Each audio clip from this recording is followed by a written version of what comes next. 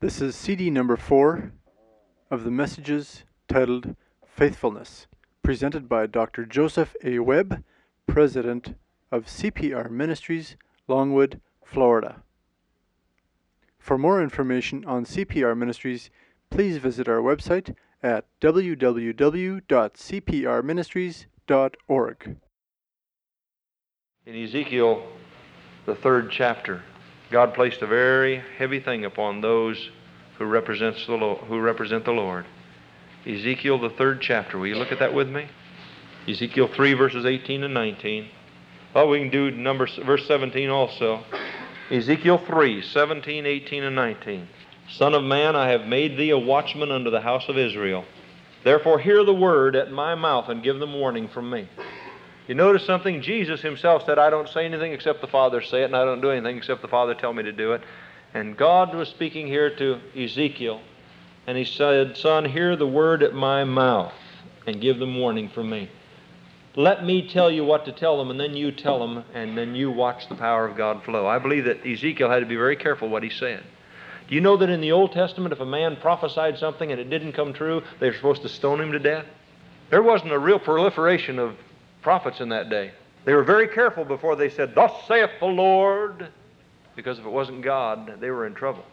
When I say unto the wicked, Thou shalt surely die, and thou givest him not warning, nor speakest to warn the wicked from his wicked way, to save his life, the same wicked man shall die in his iniquity, but his blood will I require at thine hand. Yet if thou warn the wicked, and he turn not from his wickedness, nor from his wicked way, he shall die in his iniquity, but thou hast delivered thy soul. God said to Ezekiel, it doesn't make any difference whether they respond to you or not. When you say to them, wicked man, if you don't repent, you're going to die. If he dies in iniquity, you've delivered your soul. But if you see men living in wickedness and you don't warn them, he said their blood is going to be required at your hand. I don't know exactly what that means, but I'll tell you something, I don't want it to be my experience. In the book of Hebrews, it says that we should fear lest hiding this treasure in our earthen vessels, we fail to warn those who are unsaved, those wicked people, lest we hide it from them. Because if God judged the angels in the Old Testament, how much more do we need to fear because we have received light and need to declare that light. Now, I want to say that if you and I are going to be successful in our witnessing, there are some prerequisites. We've talked a little bit about it, but I think it's something that you need to understand. And the first prerequisite that you and I need to have in order to be a proper witness for Jesus Christ and winning the unsaved is to have an assurance of our own salvation, first of all. You say, now, Brother Webb, that's awfully basic. Is it? There are a lot of people, probably even some people, even in this body, who have attended here for years and go back to some nebulous, uncertain experience back there where they may have gone to an altar, maybe they were baptized, but you don't see the fruit of salvation in their lives.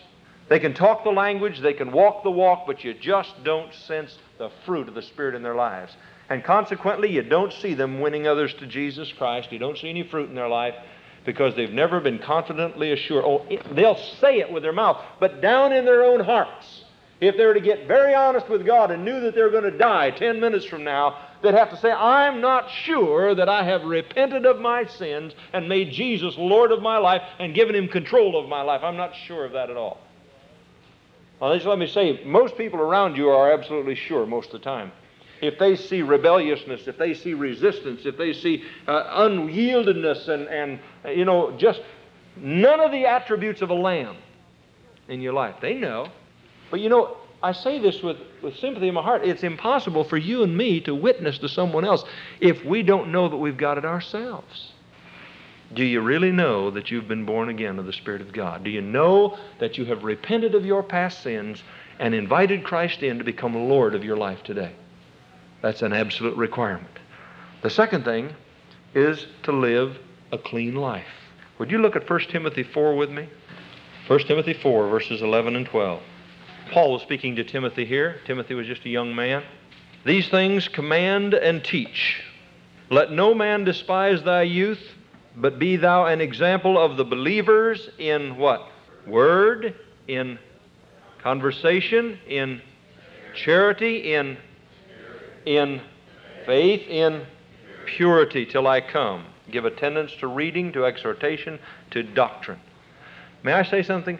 And I don't say this to offend anyone, but I want you to know that if you and I are becoming a stumbling block to someone else around us, it's impossible for God to bless us and make us to be soul winners. He says here that you and I are to be examples. Now, by an example, what we're actually supposed to do is be able to say, now, you young people, I want you to see where I'm putting my feet, and that's where I want you to put your feet. I've never forgotten the story of the father who left home one morning and was walking through the deep snow. Now, of course, down here you don't know what that is, but up north right now they know what it is. I knew what it was in Minnesota. But he walked through the deep snow, and when he got all the way out into the middle of the street, he thought he heard some noise behind him, and as he started to turn, he heard, "Daddy, Daddy, look!" And he looked back, and his little son had come out of the house with him, and he says, "Daddy, look, I'm putting my feet where you put your feet." And sure enough, this little boy was just stretching out, trying to put his foot in the next spot where his dad had made his big step. And the daddy thought that was so funny, and he turned around and started to go back, and all of a sudden the Spirit of God hit him, and he thought, this is something that I had never seen before, but it's spiritually true too. Daddy, I'm putting my feet where you put your feet. And as parents, you and I have to know that we'll put our feet today where our children will put their feet tomorrow.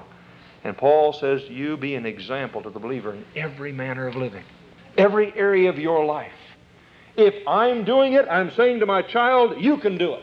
Bill Gothard says, whatever we do in moderation, the next generation will do in excess. And he's saying to us, he was even saying to the children, you be an example to those round about you. And I think it's time for us to begin to analyze and check this out. Is there something in my life right now that I would not want in the lives of my children when they grow up? Then ask God to deliver you from it. Don't keep it there. I've actually had some fathers say down through the years of my ministry, they don't have to watch me, they can do what I say and not what I do. Forget it. You're a hypocrite. You are a hypocrite. Why is it right for you and wrong for them? You say, well, when they get older, they can do these things. Can they? Let me ask you something. What if they can't handle it like you can? Well, they're going to have to get a hold of themselves. Hey, wait a minute. If you know anything about deliverance, don't ever talk to me like that. I know of parents that can handle things and their kids end up flat on their faces and they can't make it. I've seen it in my ministry. But I'll tell you something right now. I have never seen, I'm going to get specific. In my 25 years of ministry, I have never seen a smoking, a drinking, a dancing, a gambling. Well, I'll stop there first of all and say I've never seen anyone that does those things socially who have ever been successful soul winners. Now, if you know of someone, you bring them to me, will you? I have never seen them as successful soul winners. And some people say, well, I can do those things. Nobody's going to put me into bondage. Forget the bondage. I'm just saying you're going to be fruitless. And if it's more important for you and me to do those things than to win souls for Christ, then we've got our perspective all out of warp. I've never seen a person with a censorious tongue, with a bitter spirit, with selfishness in their life. I could go on and name all the rest. I just named the first ones because they're outward things that the world looks for today. I don't have to look for them. You go to any place where people are unsaved and you do any of those things that I just named at the first, and they'll say, and you call yourself a Christian?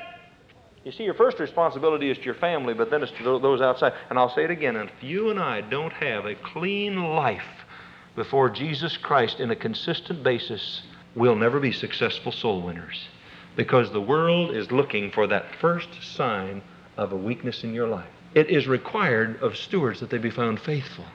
And if you and I, this is an area where faithfulness is absolutely necessary. Are you and I doing something today in our lives that we don't want our children to do? That we don't want the young people in the church to see us do? Then begin to get on your face and cry out to God and ask Him to set you free from it.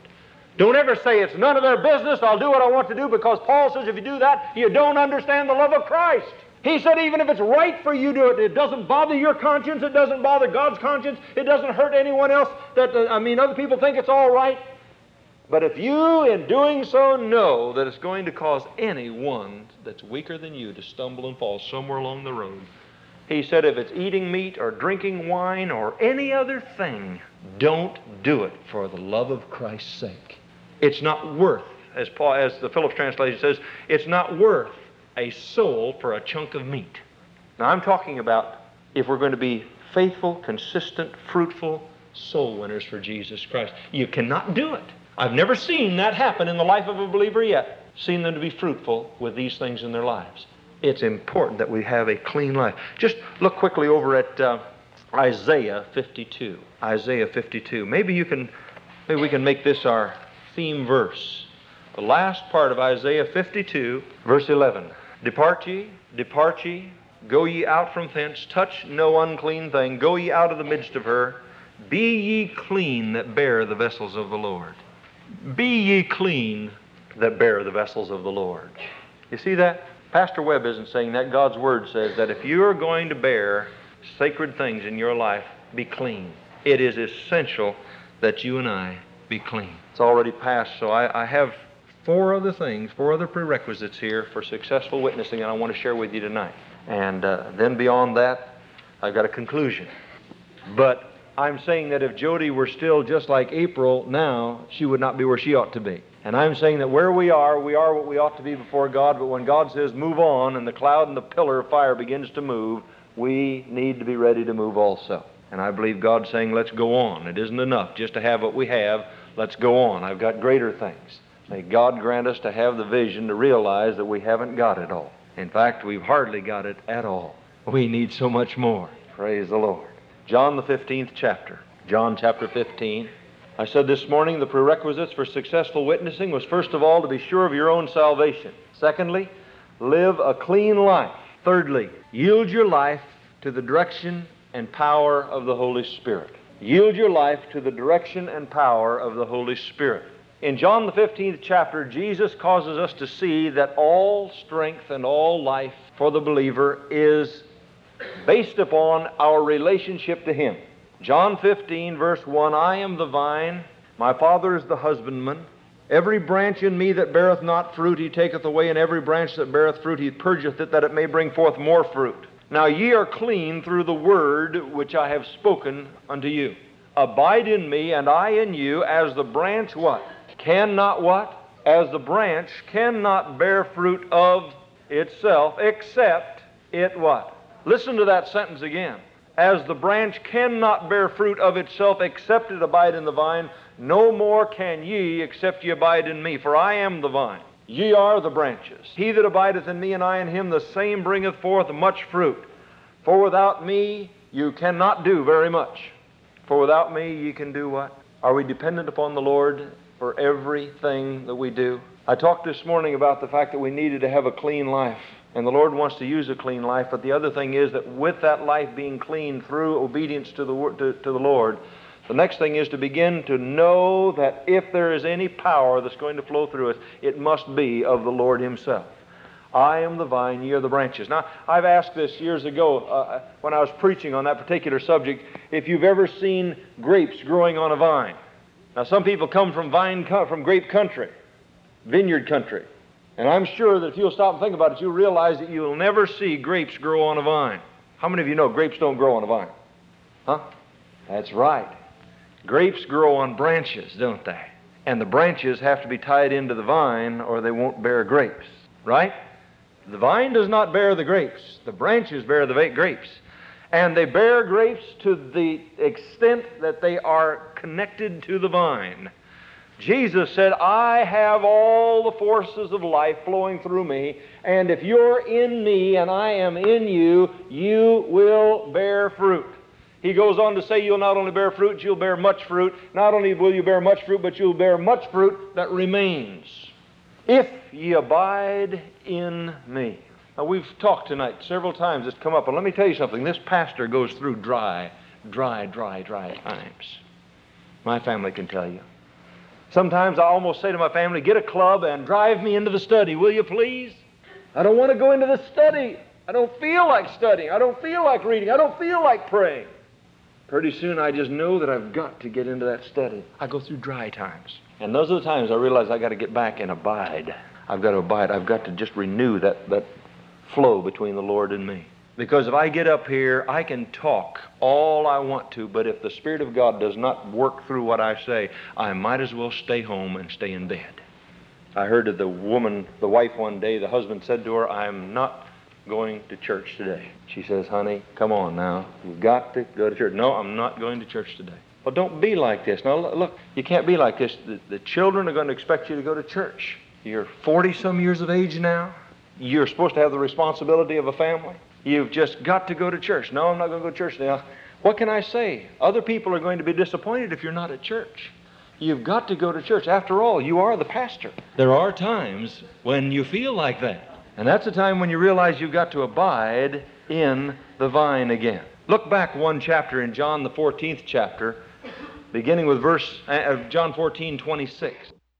He begins to talk about the purpose of and the work of the Holy Spirit. Jesus was saying, I've got to go away and I'm going to send a comforter.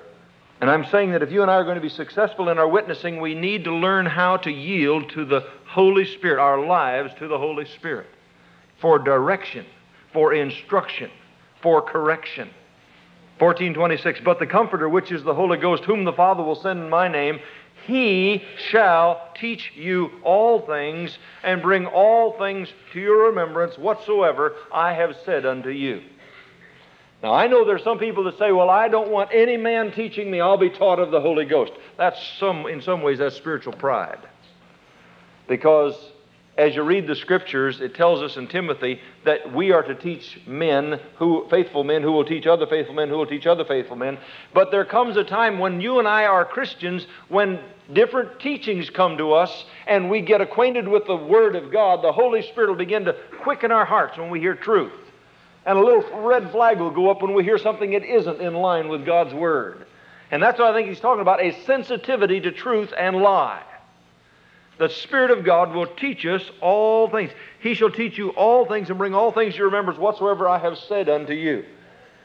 And it's only as you and I yield day by day, first of all, as I said, get into the Word of God and love the Word of God and fellowship with God's people. The more you do it, the more you hear the Word of God being preached, the more you're taught the Word of God, you'll begin to find that there comes a discerning. And you say, now I don't know why, but something tells me that just isn't exactly right. Something tells me. And I keep saying, why do you keep calling Him something? He isn't something, it's the Holy Spirit. He's trying to check your spirit so you don't just open your mouth and swallow everything you hear. And He says He will teach you if you'll yield and if you'll listen. If you'll listen. Like I said, last Wednesday night, I heard it. And I thought, yeah, but just in case, they might not be listening. They might not know what they're supposed to do. They might sit on it, And so, Lord, I'll just take my notes along just in case. And the Lord said, no, you're not going to be preaching tonight. John 16, verses 13 and 14. Howbeit, when He, not something, when He, the Spirit of truth, is come, He will guide you into all truth. For He shall not speak of Himself. Now let me say this again. This is one thing that's concerned me. All the emphasis on the Holy Spirit when we come into the charismatic and Pentecostal movement. The Holy Spirit does not speak of Himself. The Holy Spirit speaks of Jesus. He shall not speak of Himself, but whatsoever He shall hear, that shall He speak, and He will show you things to come. He shall glorify what? He shall glorify me, Jesus said, for He shall receive of mine and shall show it unto you. When the Holy Spirit speaks to you, He doesn't speak to you until, first of all, the Lord Jesus says, Holy Spirit, tell them this. Holy Spirit, show them this.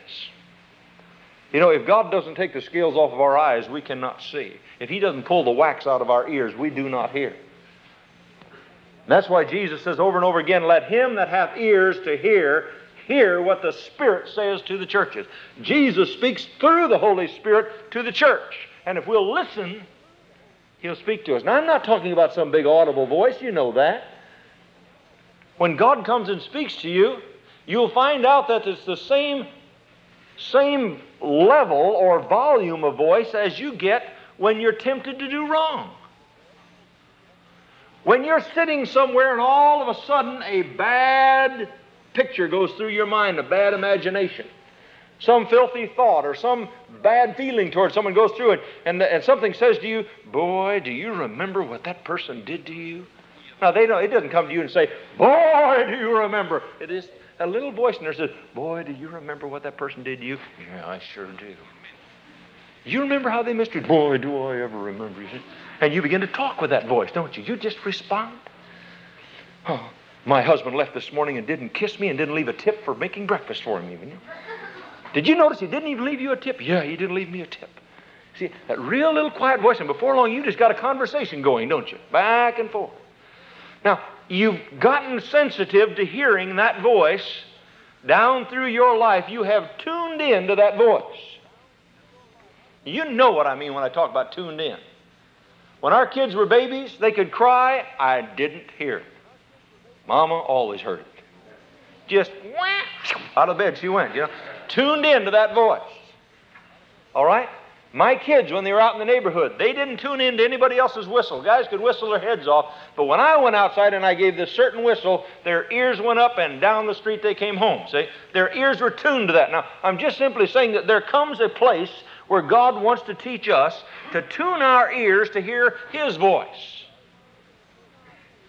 When something comes into your mind and it says, boy, do you remember what they did to you? There's another voice that can immediately come up, if you'll get sensitive to it, that'll say, but we're to forgive even as God for Christ's sake hath forgiven you. I just renounce that in the name of Jesus. I don't let that into my mind. Whatsoever things are true and honest and just and pure and holy and of good report, if there be any virtue and if there be any praise, that's what I'm going to think on. Get out of here. I don't want to listen to you anymore. Oh, yeah, but don't you remember what they did to you? Yes, but they've been forgiven in the name of Jesus. You see, and you'll get that conversation going. You're going to think, boy, they say you're crazy if you talk to yourself. No, it's just if you answer yourself too well. That's when they're supposed to be crazy. But you begin to recognize that voice. The Holy Spirit will come and begin to teach you what you ought to do. Now, you don't have to respond to the Holy Spirit. See, I do not believe that you become a puppet on a string. Just as you don't have to respond to Satan. He'll come to you and say, you need to paste that one, just a good one. Just learn them, one good, just catch them right under the chin just once. That's all it'll take. And you don't have to do it, but here's your arm going, boy, would I like to, oh, man, would I like. You see, and you respond to that little voice telling you what you ought to do. Whatever it might be. Or, there's nobody in the rearview mirror, nobody on the side that I can see. It isn't going to hurt 5, 10 miles more. No. Lord, you know my heart. Down the road you go, 10, 15, 20 miles an hour over the speed limit. You listen to that voice and you agree with it and you respond to it. You don't have to, which is evidenced by the fact when that little two-tone car with a blue light on top pulls up from behind, pulls out off the side road. Whew, so easy to go the right speed limit. Just to say, you didn't have to respond. He didn't force you to speed, but you learned to respond to that voice. And if you and I are going to be successful in witnessing, the Holy Spirit will lead us to people to whom we should witness. How can I give you examples of others? The only person I really have lived with is myself, that personally. But I've had times in my life when I have been walking along, wanting to do something else, heading for something that was important, and just suddenly been stopped. And the Holy Spirit would say, that person coming down the street, and in this one case, 2 blocks down the street, just getting dark, the street lights had just come on. I see this figure walking toward me down the street, and I was supposed to be in the dormitory in 5 minutes to get my girlfriend in the dormitory in 5 minutes, and it was a block away. And if you can imagine, it was so strong, he said, witness to that person. I thought, somebody's got to be kidding me. Lord, I've got to be in 5 minutes. Witness to that person coming down the street. He didn't scream it. I just knew that I didn't have to. I could have gone up those 3 or 4 steps, walked across the campus, gotten into the dormitory. I had to turn to this girl, and she didn't understand what was going on. I said, hey, I know you don't understand what's going on, but I feel that the Lord just now impressed me that I'm supposed to witness to this person. She looked down and she said, what person? I said, that one coming down. Who is it? I said, I don't know. Well, we're supposed to be in about 4 minutes now. I said, I know that, but I feel like I'm supposed to witness to that person right there. Well, what are we going to do about getting? I said, would you go ahead? I'll watch you all the way to the dormitory. Will you? I've got to stay here. I don't believe this. I said, well, what do I do? I just sense in my spirit I'm supposed to witness that. And the person was getting closer. I could tell, first of all, it was a boy. I thought, at least it was a young fella. So, a lot of times, some fellas feel that the only one God ever leads them to are some pretty girls to witness to. You ever run into that kind? Always have a personal ministry with pretty girls. I'm concerned when I see that. God never leads them to witness to boys. You ever run into that? I've seen it.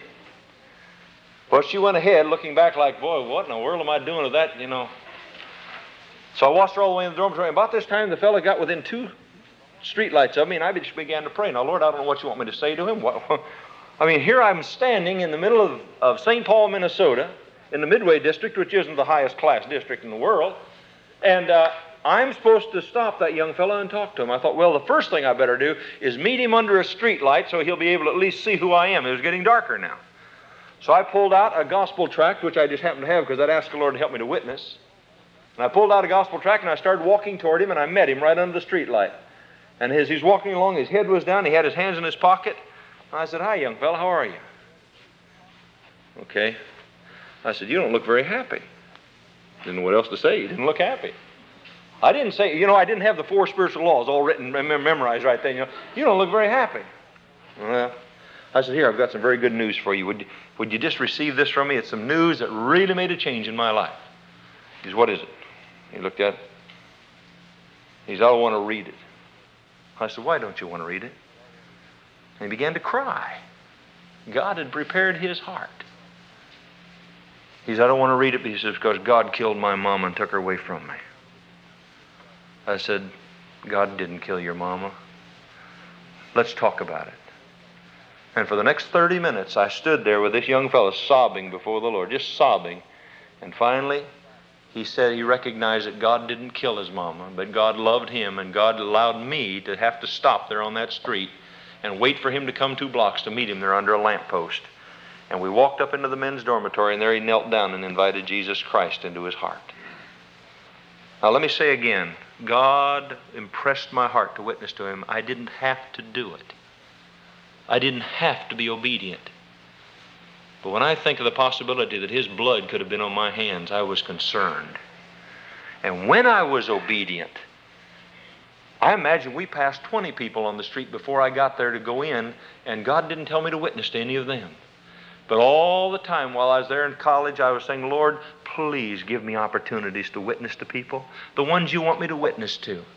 And so I would thumb a ride to work in order that I might get picked up to witness to somebody. Or I'd get on a bus and sit down next to someone and say, "Man, let me give you some fantastic news that I received that really made a difference in my life." Just anything I could say. And there were times when I sat next to people and I'd say, "No, Lord, let me witness to them." Nothing. Now, I didn't go away feeling like, boy, I really blew it there. When I have gone ahead and said, "Here," and start talking to them, I just found out that it was just, I might as well just try to heat my food with ice. You can't do it. But when we're sensitive to the Holy Spirit, he'll guide you into all truth. He will reveal Jesus Christ. He will speak to you when the Lord speaks to him, tells him what to tell you. Now, that's not so unusual. Jesus said, "I don't say anything except the Father tells me." Now, you think about it. God the Father says to the Son says to the Holy Spirit says to you. That comes from a pretty good source, wouldn't you say? Can't get from much better source than that I can think of. He said, "Now do this or do that." Now, if we aren't tuned in, if we aren't sensitive, if we haven't asked the Lord to put a sentry before our minds, not to receive the wrong thoughts, but to be sensitive to the voice and leading of the Holy Spirit, we're going to miss it. Now, you and I can pray until that we're blue in the face, even pray in the Spirit. Now, I believe with all my heart that my batteries get charged up when I pray in the Spirit. If you ever see me on the freeway, I probably won't see you, because most of the time when I'm on the freeway, I'm riding down a different road totally. I'm just talking to the Lord all the way. I don't know what I'm saying most of the time. I'm praying with my spirit. And when I'm out working in the yard many times, I'm praying with my spirit. Now that charges me up, and I want to be. That helps me to be more sensitive.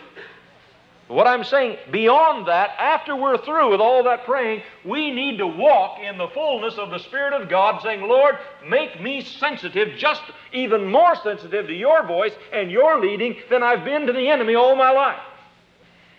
We hear what we want to hear. Remember the illustration I gave you of the naturalist and of the financier? They were walking down the streets of New York City. And as they were walking along with all the traffic signals and sounds and horns and vehicles driving and people talking, as they were talking together, they both stopped. One of them stopped and said, the naturalist said, "Did you hear that?" He said, "Hear what?" He said, "Listen." He said, "Listen in this roar?" He's young. He said, "I just heard a cricket." "Didn't you hear that cricket?" A cricket? He said, no, I didn't hear a cricket. Yeah, it's around here. There, look. See right back there? There's a cricket there. Big deal. Cricket. Now, that naturalist's ear was tuned to that cricket. They walked on a little bit, and pretty soon the other one stopped and said, wait, did you hear that? What? He said, I just heard a coin hit the floor, sidewalk. Didn't you hear that? Every one of them had their ear tuned to what they wanted to hear. And God is saying, tune your ear into station HOLYSPIRIT, the Holy Spirit. And He will teach you, and He will guide you, and He'll lead you into all truth. He'll show you His purpose for your life. But you got to be still and listen to Him. Be sensitive to Him. Now you can develop that during your prayer time. Begin to ask the Lord to impress you about things. Talk to Him about something. Then, Lord, now, just impress on my heart. Now, again, He's not going to scream at you. You'll just get an impression. Don't jump on that impression. Write it down. And then wait on the Lord. Come back again and say, now, Lord, I'm really trying to hear. Will you just tell me what I'm supposed to sense about this again? And write it down again. And see if you get a consistency there. Then see if things begin to work out in that direction. And you develop an ear to hear the Holy Spirit. Now, I want you to know something. I developed an ear to hear Satan when I was a young man. And it took years of renewing my mind to get rid of listening to that voice. And if you and I will spend time with the Holy Spirit, spend time with the Lord in prayer, the Holy Spirit will begin to cause us to recognize His voice more and more. When Beverly and I were ministering the other day in our home, I said, Holy Spirit, I don't want to say anything and I don't want to do anything until you tell me to do it, and I don't want to say one word that you would not have me to say. I want to be very careful. And I thank the Lord. He is faithful. He does help us when we really depend on Him for that. And if we're going to successfully witness, when I say successfully witness, I mean see fruit through our witnessing. See a response born through our witnessing. It's only going to come as we're sensitive to the leading of the Holy Spirit. He will guide us into all truth, yielding our life to the control of the Holy Spirit. Then, number 4, to be successful, we have to understand what it means to really be born again of the Spirit of God. There are many people going around today making converts, but not getting people genuinely saved in the light of God's Word. And that is, first and foremost, that a person must repent in order to be saved. Now, I know that in many of the 1, 2, 3, 4 laws that they have out today, I have read them through, and all it produces is believism. I'm not against them, but I think we need to add to them. The Word of God says that a man or a woman must repent of their sins before they can be born again of the Spirit of God. Look at Acts 17:30 with me. Acts 17:30. It's interesting today how many times people will say, well, I think God's dealing differently with this particular person. Oh, they haven't repented of their sins. Well, they're sorry for their sins. No, I'm talking about repentance, turning away from and having abhorrence for and forsaking that sin. Well, yes, but, I know I've looked at this person and I've listened to this person. I know they've got to be Christians. Have they repented of their sins? Well, like I said, God doesn't say. He says there can be a sorrow for sin, but that does not mean salvation until we repent of our past sins, which means to have an abhorrence for, to turn away from, to forsake, and turn to Christ for the forgiveness of sins and to yield our lives to the Lordship of Jesus Christ. Acts 17:30 says, and the times of this ignorance God winked at, but now commandeth all men everywhere to what? Be saved? Repent. Let me read it again now for you out of the Amplified Bible. Such former ages of ignorance God, it is true, ignored and allowed to pass unnoticed. But now He charges all people everywhere to repent. That is, to change their mind for the better, and heartily to amend their ways with abhorrence for their past sins. The message of the New Testament is not just believe. Turn over to Acts 20:21. Acts 20:21. Paul is speaking of the ministry to which Christ had called him, testifying both to the Jews and also to the Greeks, repentance toward God and what? Faith toward our Lord Jesus Christ. Step 1, repentance. Step 2, faith. For a person to come to a saving knowledge of Jesus Christ. Do not forget that aspect of it. The reason I am so emphatic about that is found in 1 Corinthians, the 6th chapter. 1 Corinthians, the 6th chapter. Paul warns the Corinthians against easy believism. The church had much carnality in it, and Paul says in 1 Corinthians 6, 9, and 10, "Know ye not that the unrighteous shall not inherit the kingdom of God? Be not deceived, neither fornicators, nor idolaters, nor adulterers, nor effeminate, nor abusers of themselves with mankind, nor thieves, nor covetous, nor drunkards, nor revilers, nor extortioners shall inherit the kingdom of God."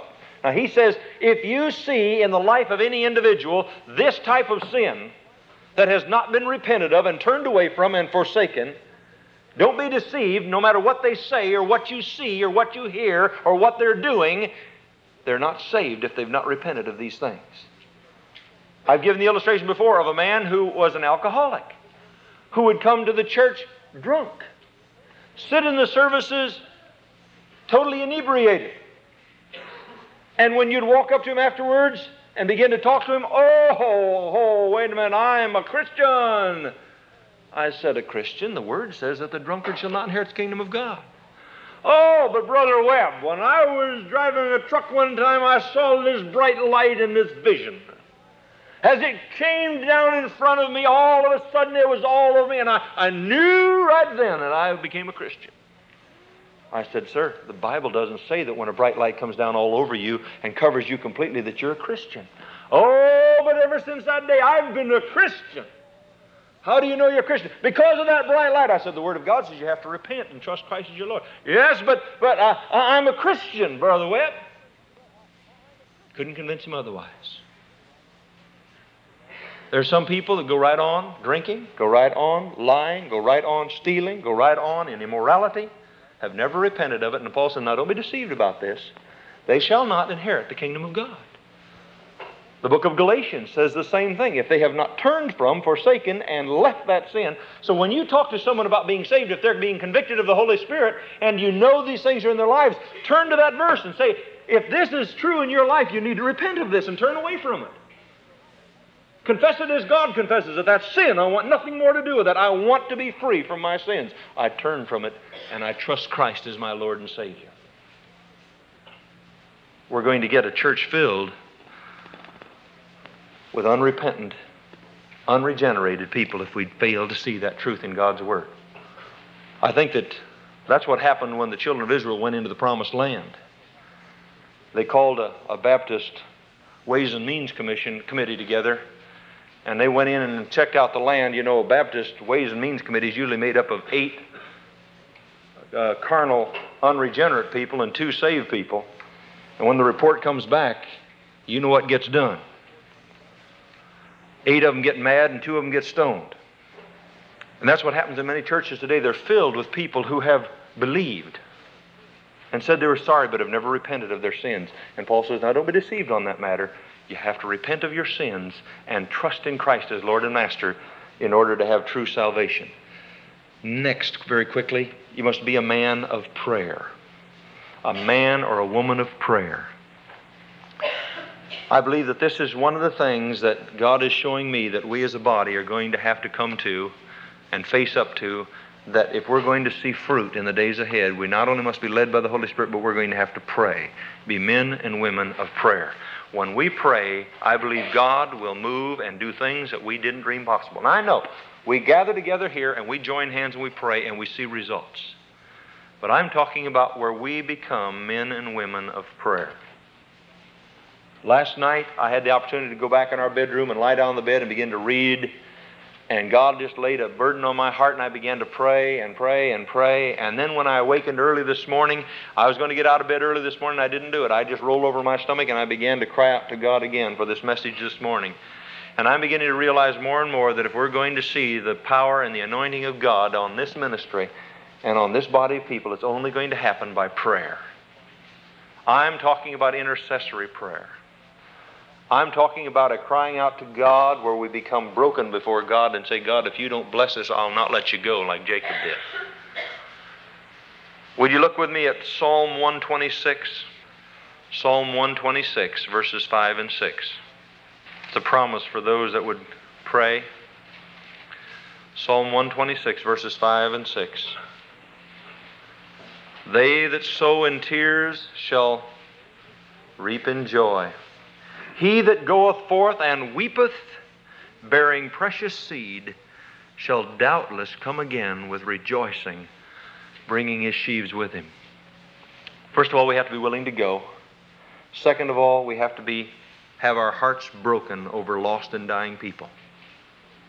See men and women as lost souls.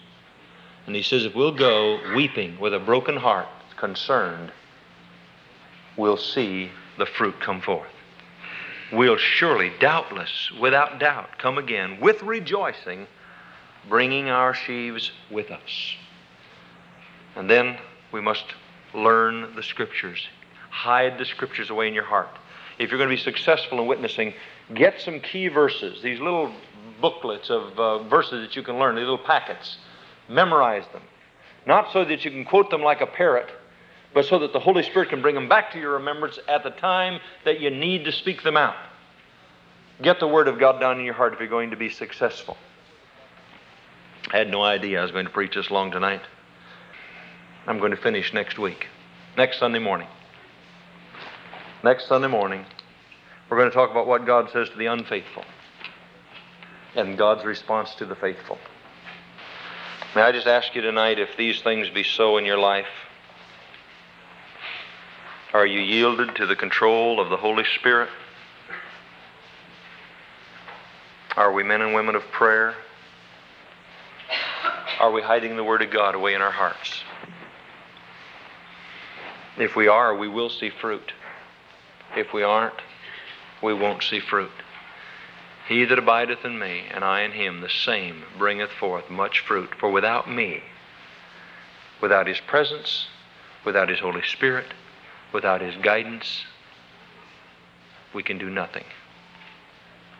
I don't care how talented you and I may be, if we're not filled with and directed by the Holy Spirit, we won't see the fruit that God wants to see.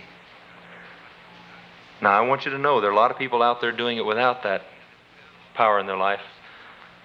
But they're just like an apple tree or an orange tree standing out in the grove, grunting and groaning, trying to produce an orange or an apple. I've never heard that, but can you imagine a tree? If you've ever driven to my driveway and see that big old navel orange tree there by the side of the driveway, can you imagine driving by that sometime, hearing that tree going,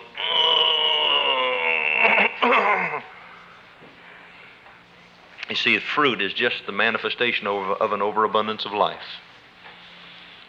If you don't feed that tree, you get little puny oranges and fewer oranges. But if you take care of that tree and feed that tree, those oranges just come as naturally as they possibly can. And I see a lot of people out beating on every door, knocking down every door, grabbing people, putting them up against the wall, saying you're going to go to hell if you don't get saved. That's grunting to me.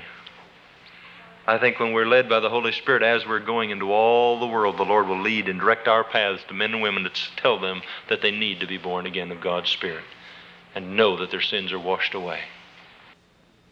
Father, we thank you this morning for the Word, and we want to just stop and say that except the Spirit of God quicken the Word to our hearts, that we cannot receive.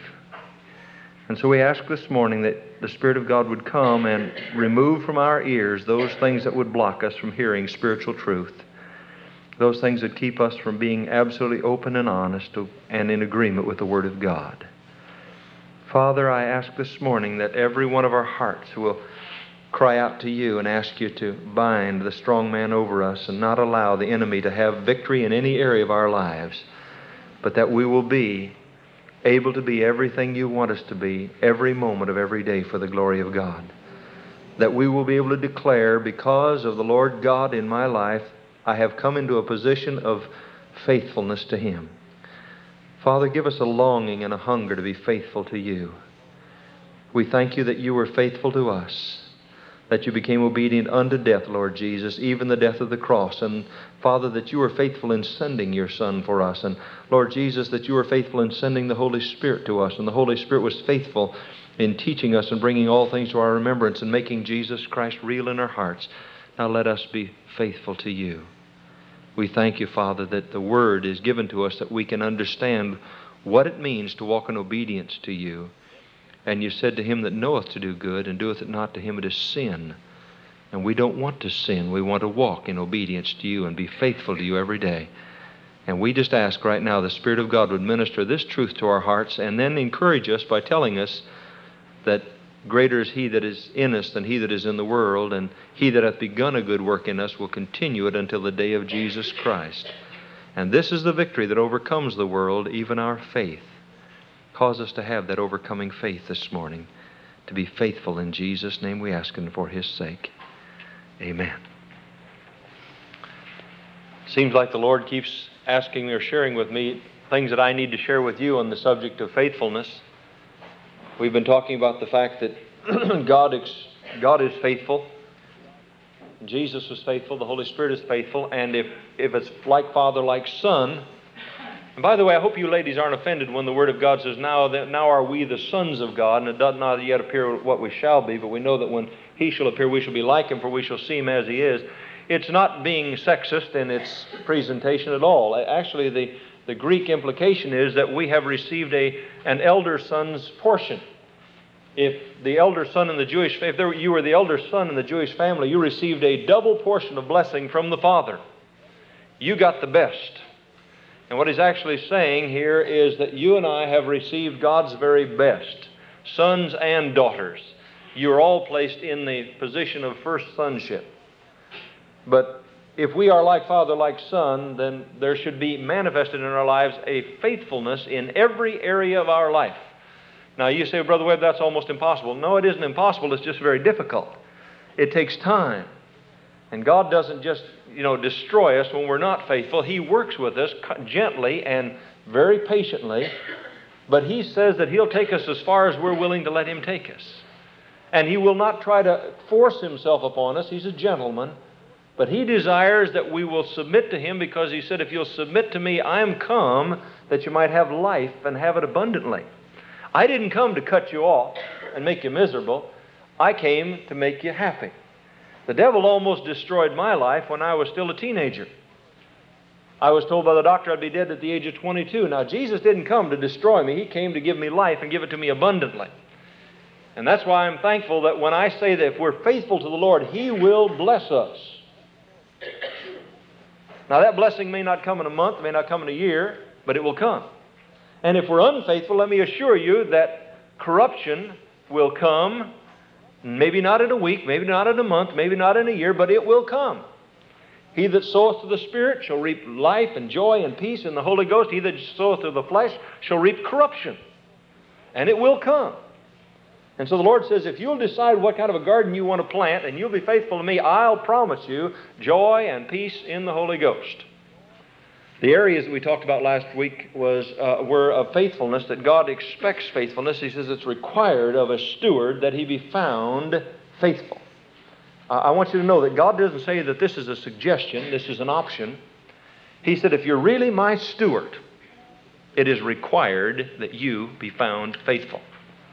Now, I can say that, and immediately people could say, well, that's expected of pastors. I want to make it very clear to you that the Word says, if you and I have committed our lives to Jesus Christ, God expects us, He requires us to be faithful. Now, let me stop a minute and tell you again, there are degrees of faithfulness. When Jody and Jeffrey were little babies, I expected a certain degree of faithfulness. If I told them to put something away at such and such an age, I knew from time to time they'd forget, and I'd say, put that away. If I told them, don't go here or don't go there, and they'd forget, when they got a little bit older, I'd say, whoops, that doesn't work anymore. And I'd have to punish them for it. There were degrees. I expected a little more all the time from them. Now, the same thing is true as believers. God will play along with you as a little child for a while. But after a while, He'll say, that is the end of the rope. Now we're going to go into a new phase. How many of you know that God's dealing with you differently today than He did when you first became a Christian? If He isn't, you're in deep yogurt. Because it means that you haven't matured at all. And He's saying it's time for maturity. But I require, to your degree of understanding of God's Word, and I require faithfulness on your part. It's required. Now, every one of these requirements that God puts on us, it's for our good. All right? He said, first of all, we're to be faithful to God. Thou shalt love the Lord thy God with all thy heart, with all thy soul, with all thy strength, with all thy mind, and love thy neighbor as thyself. Jesus said, if any man come to me and hates not his father and his mother and his wife and his children and his brothers and his sisters and his own life also, he cannot be my disciple. Whosoever is not willing to take up his cross daily and follow me cannot be my disciple. And when Jesus got through preaching all these things, about 2 chapters later, it said that those that heard his word were exceedingly and abundantly flattened out. It just knocked them off their pins. You've got to be kidding. Is that what you're requiring? Now, I know, again, today that you don't hear a lot of this in the sloppy agape preaching that's going around. But I want you to know God's standard has not changed. He said it is required of a steward, one who professes to be a steward of God, it's required that they be found faithful. The next one is faithful to the Word of God. Now, I don't care whether you like me or not. If I upset you, I'm sorry. But you better like the Word. Now, if the Word stirs you up, then you better change. I've had a lot of people go out of this building mad at me. And I said, well, they'll have to get over and get under it. If I've offended them, I don't want to offend anyone. I really don't. God knows, and my wife knows, I'm not a fighter, I'm a lover. I'm not a fighter, I'm a lover. I don't like fights. But I will fight if I have to over the Word of God. It doesn't make any difference what I think or what you think. If it's written in here and it's clear and it's consistent, look out. I'm not going to move. Because I'm dedicated and committed to one thing, that this Word has been exalted above His name. And it's forever settled in the heavens. And it's by the Word of God that you and I are going to be judged. And when we get to heaven, it's going to be a little bit too late to say, but I thought, well, I just realized that you surely couldn't have meant that. Well, I didn't understand it that way. That isn't the way it's going to work. He says, study to show yourselves approved unto God, workmen that need not to be ashamed, rightly dividing the word of truth, hiding it away in your heart. It's required of a steward to be found faithful in the area of the Word of God also. Third, you're to be faithful to Christ's body. Now, I'm not criticizing the individual. Don't misunderstand me. I'm not criticizing the individual. There are some beautiful, wonderful individuals involved in secret lodges and organizations. But I do not believe that secret lodges and organizations are places for born-again believers to be. Hello. Now, you with me? Anytime I make a covenant relationship with someone else that's in a secret lodge who is not a Christian, I am in sin. I'm in error. I'm in disobedience to God's Word. I am not to be unequally yoked with unbelievers. I've seen some people come around in churches and wave this big ring and tell me that they've got a certain handshake. And I want to tell you something. The roots of that is from the Eastern religions, and its background is in the occult. And if you're a Christian, you should not be involved in it. Now, go ahead and get mad at me if you want to, but I'm just going to be very, very honest with you. That's no place for you as a Christian to make a covenant agreement with unbelievers. Be not unequally yoked with unbelievers. But the Word of God says that we are to be in love with one another, committed to one another, supportive of one another to the very end. To give our life for a brother or a sister. So I believe very definitely that we're to be totally committed to the body of Christ, encouraging and lifting up one another and loving one another. This is my commandment, not my suggestion. This is my commandment, that you love one another, even as what? As I have loved you. Now, how did Christ love us? Without reservation. He gave up His life for us. Now, if you want to have a commitment, if you want to have an organization, if you want to have, this camaraderie, let that camaraderie be within the body of Christ if you're a Christian. Now, these are some of those weights and sins that need to be put away. I know this isn't popular preaching, but I don't care. I'm just telling you what I believe and what I believe the Word says. And if you can find something contrary to it, you just bring it to me, and I'll be glad to sit down and talk with you about it. But that's what I believe the Word teaches. There's no place for Christians. And then, I said last week, we should be faithful in proclaiming to the lost the fact that Jesus Christ died for their sins. Go ye into all the world. Ye shall receive power after that the Holy Ghost has come upon you, to be witnesses wherever you go, not following signs and wonders, but signs and wonders following you. To where you as a believer, not this pastor, not the officers, not the Sunday school teachers, but you as a believer go out and you lay hands on the sick, and you pray for them, and you believe that God's going to set them free. Preachers and officers and Sunday school teachers do not have a franchise on the gifts of the Spirit of God. They were given when the Holy Spirit came upon people to receive not just understanding but power. And I believe with all my heart, if the world would see more of the power of God in the life of the believers, there would be more people who are unsaved who would want to get saved. They don't see any difference. And that's where it's going to be. To him that knoweth to do good and doeth it not, to him it is sin. Now, we've talked about faithfulness, and we said that faithfulness is loyalty and constancy and steadfastness in your devotion to a loved one or a purpose. Well, if that's faithfulness, then what is unfaithfulness?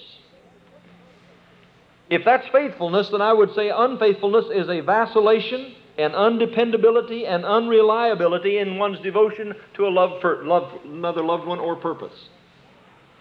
To where you can never be counted on or depended upon, that's unfaithfulness.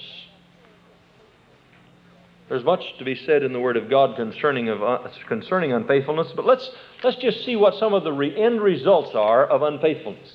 You know, the Scripture says that all of this Word is not written to us, but it's written for our admonition. It's nice to talk about what God says about faithfulness, but what does He say and what does He teach concerning unfaithfulness?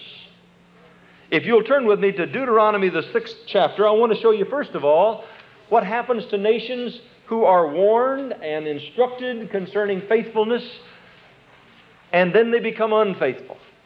Deuteronomy, the 6th chapter, beginning with the 20th verse. Moses had just given the 10 Commandments. In the 6th chapter of Deuteronomy, after giving the 10 Commandments, he begins to give some statutes to the nation of Israel. Now, let me go back and say that Israel, God says over in the major prophets that God found Israel when it was like a newborn baby that had been cast off without having the umbilical cord tied or the blood washed off of it. That's the way He describes them. Lying over under a bush in the dirt, just an off-scouring, worthless, absolutely unimportant person. Now, that's why He says, now when I came to you, this is what I found. Like a discarded baby thrown in the trash.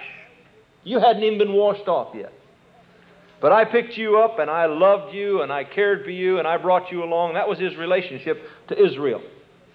Now, let me begin. I'm going to read quite a ways, so get ready for it. We're going to read all the way through the rest of the 6th and the 7th chapter over to the 8th chapter.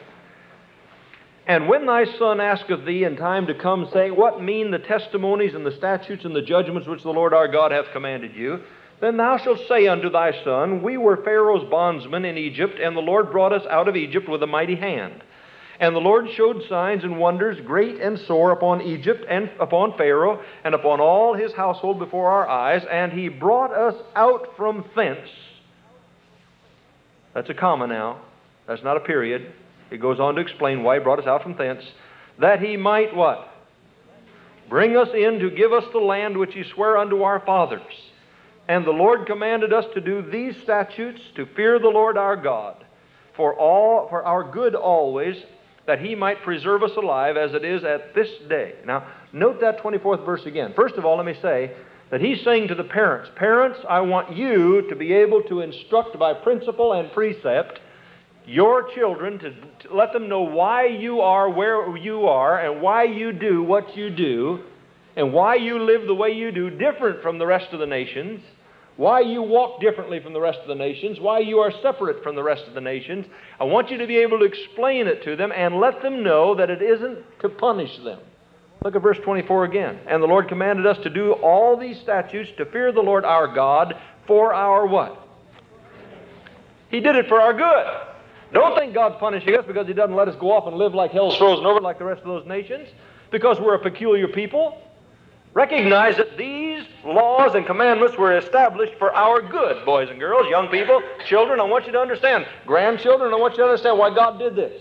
You see, the position of the parents is to walk in precept and in principle before our children. And when they ask us questions, it doesn't mean we sit down and give them a 3-hour Bible study and theological course, but rather we just simply say we do this, and we do this because God told us to do it, and if we do it, He'd bless us, and it's for our good. And it shall be our righteousness if we observe to do all these commandments before the Lord our God as He hath commanded us. In other words, it'll be blessings toward us.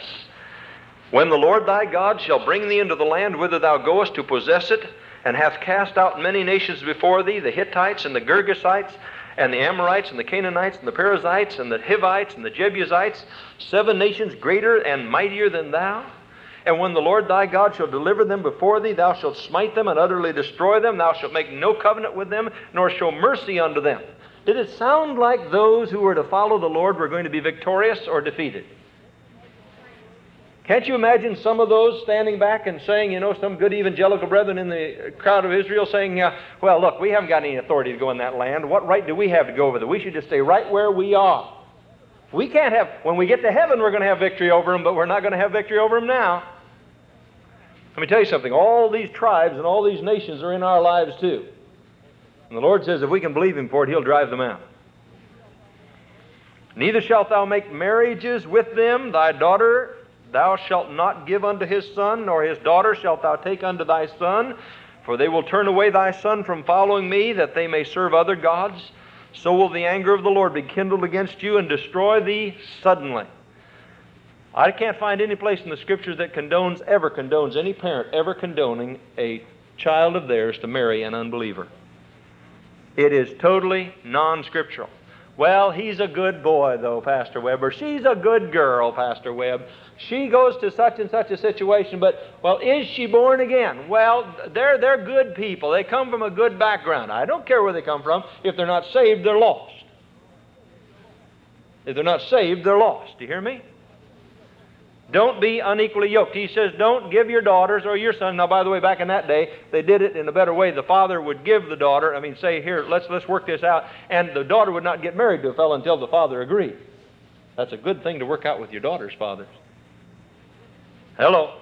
It is. I can't get on that. Ed, I'd never get done if I got on that today. Praise God. Verse 5. But thus shall ye deal with them. Ye shall destroy their altars, and break down their images, and cut down their groves, and burn their graven images with fire. You know, they didn't really get into the ecumenicity back in that day, you know. Ecumenism didn't really flourish in the days of the nation of Israel. God says when you go in, don't have anything to do with their religion, destroy it, wipe it out, have nothing to do with it. For thou art an holy people unto the Lord thy God. The Lord thy God hath chosen thee to be a special people unto Himself, above all people that are upon the face of the earth. The Lord did not set His love upon you, nor choose you because you were more in number than any people, for ye were the fewest of all people.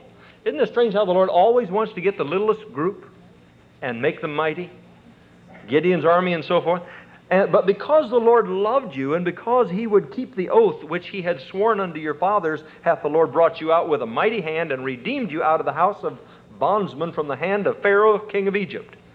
Know therefore that the Lord thy God, He is God, the what? Faithful God, which keepeth covenant and mercy with them that love Him, and keep His commandments to 1,000 generations. Do you want stability in your family in the days ahead and the generations to come? Obey the commandments of God, and it'll be established for 1,000 generations, He said. And repayeth them that hate Him to their face, to destroy them. He will not be slack to him that hateth Him. He will repay him to his face. Now let me tell you something. Some people may think they get away with something with God. Well, look, I've done it this long and nothing's happened. Oh, understand, God said, I am faithful. If I promised if you're obedient, I'll bless you. I promise you, if you're disobedient, I'll smite you. You say, now how can that be a loving God? Let me tell you something. If you're a loving parent, if your children are obedient, you bless them. And if they aren't obedient, you chasten them, or you don't love them. That's scriptural. I'll say it again. No one loves a brat. Deal with them at home. If you have to go places and say, oh, I'm sorry my child is acting like I don't understand what's wrong with him, don't have to explain it. You haven't taught them at home not to do it at home. If they don't do it at home, then they might try to pull on the rope when they're outside, but you tell them right where the end of the rope is, and you don't have to worry about it. Now, that's just what God's talking about here. You do what I ask you to do, I'll bless you. Don't do what I ask you to do. Look out. I promise you, I'm faithful. I won't lie to you. I will punish you. Thou shalt therefore keep the commandments, verse 11, and the statutes and the judgments which I command thee this day to do them. Wherefore it shall come to pass, if ye hearken to these judgments, and keep and do them, that the Lord thy God shall keep unto thee the covenant and the mercy which he sware unto thy fathers. And he will love thee, and bless thee, if you keep the commandments, and bless thee, and multiply thee. He will also bless the fruit of thy womb, and the fruit of thy land, thy corn, and thy wine, and thine oil, the increase of thy kine, and the flocks of thy sheep, in the land which he sware unto thy fathers to give thee. Thou shalt be blessed above all the people. There shall not be a male or female barren among you, nor among your cattle. And the Lord will take away from thee all sickness, and will put none of the evil diseases of Egypt which thou knowest upon thee, but will lay them upon all them that hate thee.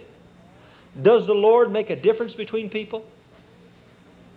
Brother Chuck, is this thing on? Is the air conditioning on? It's getting a little stuffy up here for me. Can you check that? Thank you. Verse 16, and thou shalt consume all the people which the Lord thy God shall deliver thee.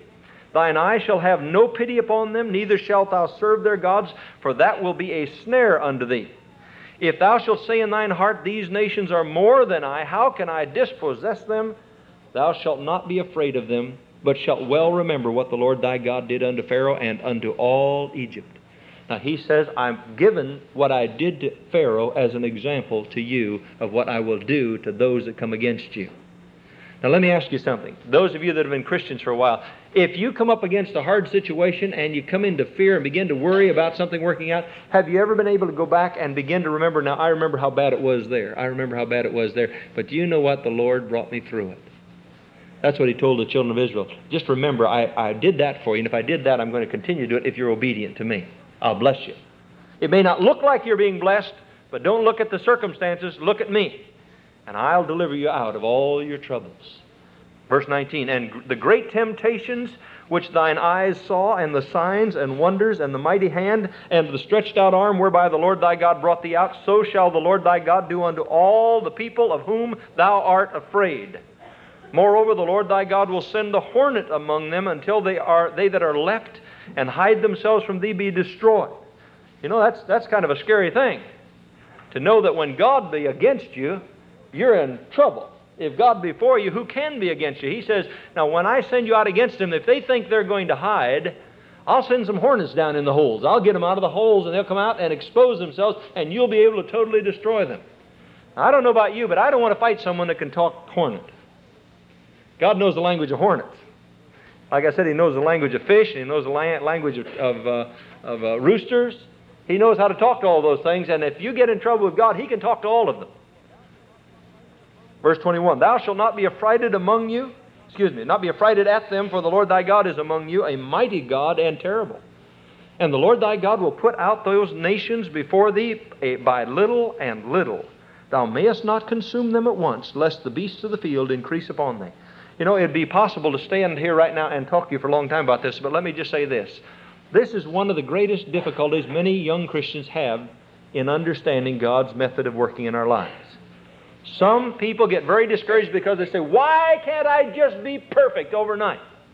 Well, I've been a Christian for 1 year or 3 years or 4 years or 5 years, and I just don't seem to be. I see all these things in my life, yet they ought not to be there. Well, if God took them all out at once, you wouldn't know how to act. We've ministered in deliverance to people, and they've told us that it's taken them anywhere from 1 to 2 or 3 weeks before they could really begin to say, who am I now? Now that the real person is coming to the front, who am I? I didn't even know myself. And if it were all done overnight, you couldn't live it. You couldn't stand it. The Lord says, I will work a work of sanctification in your life, and as you can take it, I will bring these things out of your life. So don't get discouraged. Don't get despondent. Don't give up. Don't say, oh, what's the use? Just believe that God loves you and that God is trying to do a work in your heart, and He'll do it at His pace when you're faithful to Him and obedient to Him. Verse 23, but the Lord thy God shall deliver them unto thee, and shall destroy them with a mighty destruction until they be destroyed. And He shall deliver their kings into thine hand, and thou shalt destroy their name from under heaven. There shall no man be able to stand before thee until thou have destroyed them. The graven images of their gods shall ye burn with fire. Thou shalt not desire the silver or gold that is on them, and nor take it unto thee, lest thou be snared therein, for it is an abomination to the Lord thy God. Some of you that remember when Frank and Ida Hammond were here before, they said if you have any idolatrous things from the East or that have to do with the occult, I don't care if they're pierced earrings or whatever they might be, if they're gold and they have anything like that to do with the occult, don't keep them, don't even try to sell them. You're further ahead to throw them away. Because you can become snared, not with the metal, but with that force that is with that metal. Some of you will remember not too long ago they talked about some of the hard rock records that had been pressed. And that they would take the master record in and have a soothsayer or a medium have a seance over it and call for demonic spirits to that record so that when it would go out, it would be like you'd receive a record like a Cracker Jacks box. There'd be a little gift inside. And that spirit that would be called to go with that record would go into that home and begin to influence those young people. And if you want to see the result of it, you see some of these young people today who have been influenced and literally controlled by demonic forces in the area of hard rock music. And that's what he's saying here. Don't get snared with these things. Get rid of them. Burn them. Get them out of your family. Get them out of your home. Neither shalt thou bring an abomination into thine house, lest thou be a cursed thing like it. But thou shalt utterly detest it, and thou shalt utterly abhor it, for it is a cursed thing. Chapter 8, all the commandments which I command thee this day shall ye observe to do, that ye may live and multiply and go in and possess the land which the Lord sware unto your fathers. And thou shalt remember all the ways which the Lord thy God led thee these 40 years in the wilderness to what? To humble thee. Why did the Lord take them through all those things? To humble thee. Why does the Lord not let you do what you want to do every time you want to do it? To humble you. And to what? Prove you, to test you. God, I wanted to do it this way. God says, I know, but my ways are so far above your ways, and my thoughts so far above your ways. Can you just trust me? This is the end of CD number 4 in the messages entitled Faithfulness. And please go to CD number 5 for the remaining portion of the message.